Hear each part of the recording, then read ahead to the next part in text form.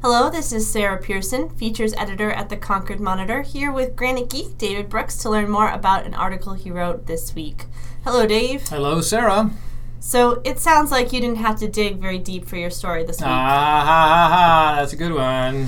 So why did you write about dug wells? That sounds pretty old-fashioned, and we are a newspaper. That's why I really like the topic. You're right, it is old-fashioned. You can't get much more old-fashioned than a dug well. This is a water well that's dug down into the ground 10, 15, 20 feet and then fills up with water and you pump it into your house. It's your standard old-timey well.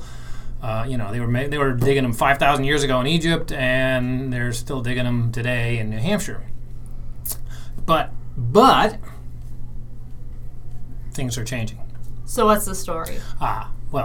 So first of all, dug wells, as I said, they're the traditional well, but they're being phased out. There's about 7,000 of them operating in New Hampshire. These are residential wells, which is about 5% of the total number of residential wells in the state. All the rest are drilled wells, which anybody who's is on their own water well knows what I'm talking about. Is where you hire somebody to come out and they use a drill that goes way down past the soil, which is the dug well is just in the soil, and the drill well goes way down into the bedrock, 500 feet down, 1,000 feet down, whatever, and it gets filled up that way. Those are the wells that are being installed and used now. So if we have those, why do we need the new design? Why do we need the new design? Well, first of all, why do we have drill wells instead of dug wells? Because drill wells are far more expensive to install, as I found to my dismay. So the trouble with a dug well is that their traditional design is really open to contamination. If something flows along the surface, it can get into this well fairly easily, particularly the way they're usually designed. So normally, you dig it down, it's about 3 feet around, it's lined maybe with concrete. Old-timey ones like mine are lined with field stone. It's got a concrete cap on top, usually sort of a cheesy-looking well-like thing, and maybe and on top. Mine has it's about 5 inches thick lid made of concrete that I can push out of the way if I need to look down into the well to see what the water level is, or if I want to look down and see if there's any snakes lying on the rocks, as there often are. They do go there to get out of the heat. So that's the traditional way, but it's really open to contamination. If there's fertilizer or cow poop or bird poop or something else, it can easily get into the drinking water. And that's why over the last 3-4 decades, most people go in drilled wells, because it's way down deep in the bedrock. Plus, it has a different kind of a cap. You know what they're like. You've seen them. They look like this sort of an 8-inch around pipe sticking up with this weird sort of cap on top of it. It's a sealed top, so the stuff can't get into it. So the reason we went to them is because the dug well is subject to contamination. The trouble is that drilled wells in much of New Hampshire are also subject to a natural kind of contamination from arsenic. Arsenic moves into the water from the bedrock because of a couple of combinations down in the bedrock. The pH level and the amount of dissolved oxygen is such that it sort of mobilizes the arsenic and moves it into the water. We drink it, and that's not good. It's one of the reasons that New England has a very high rate of bladder cancer.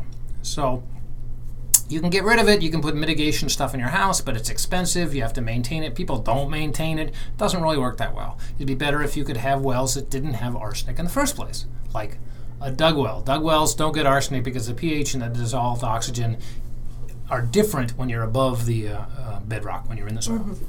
So a guy named Joe Ayotte, who works for United States Geological Survey, he's a hydrologist, lives in Concord. He has actually patented, the USGS holds the patent, but he developed a new system for a dug well that avoids the problems of contamination from the surface, and yet still avoids the problem of arsenic from the bedrock. A number of people are working on designs for upgrading the dug well, but he's got a patent on it. So how does that sort of work? How does it sort of work? Instead of a 3-foot hole, it's basically a much, much bigger hole. So 15 by 15, even 20 by 20, goes down the same distance. So it costs a lot more to dig. It almost looks like you're building a root cellar instead of a well. Crushed stone, puts on some geofabric, covers that with fine material at the top, puts on a cap on the top of it that from the piping that's just like on a drilled well, so it's sealed, so stuff doesn't get into it from the surface. Okay. And because it's much bigger than a 3-foot around hole, like my well, like most dug wells, a lot more water can ooze into it. So it fills up more quickly and it fills up with more water. So another problem with old dug wells is that they don't have a whole lot of storage and they can sometimes run out. In fact, I have a dug well in my house, as I mentioned, that did run out during a dry summer about a decade ago, and I replaced it with a drilled well. So you have both. I have both. But I would have kept the dug well just because it was there already. But as I say, it ran out, and who knows how much E. coli I was drinking as a result. I never really got it tested for that. So anyway, so if you can get this new design, he's arguing, can make dug wells viable again. They can provide. There's a couple of them that have been installed for being tested or being measured to see how they work. So this could, instead of putting in a drilled well, you can put in a dug well for about the same price, plus or minus, and you avoid the arsenic. That's something to toast to. That is something to toast to, and we will see whether it actually works, and if so, it might be that this old-timey technology is going to become a newfangled technology, and we'll look at people with drilled wells as being out of date. Well, thanks so much for sharing, Dave. You bet. You can learn more about the wells at concordmonitor.com and read all of Dave's Granite Geek columns and related stories online at granitegeek.org. And you can subscribe to this podcast on Stitcher, Google Music, Podbean, or iTunes. The theme music is Little Smartphone People by the Spidekicks.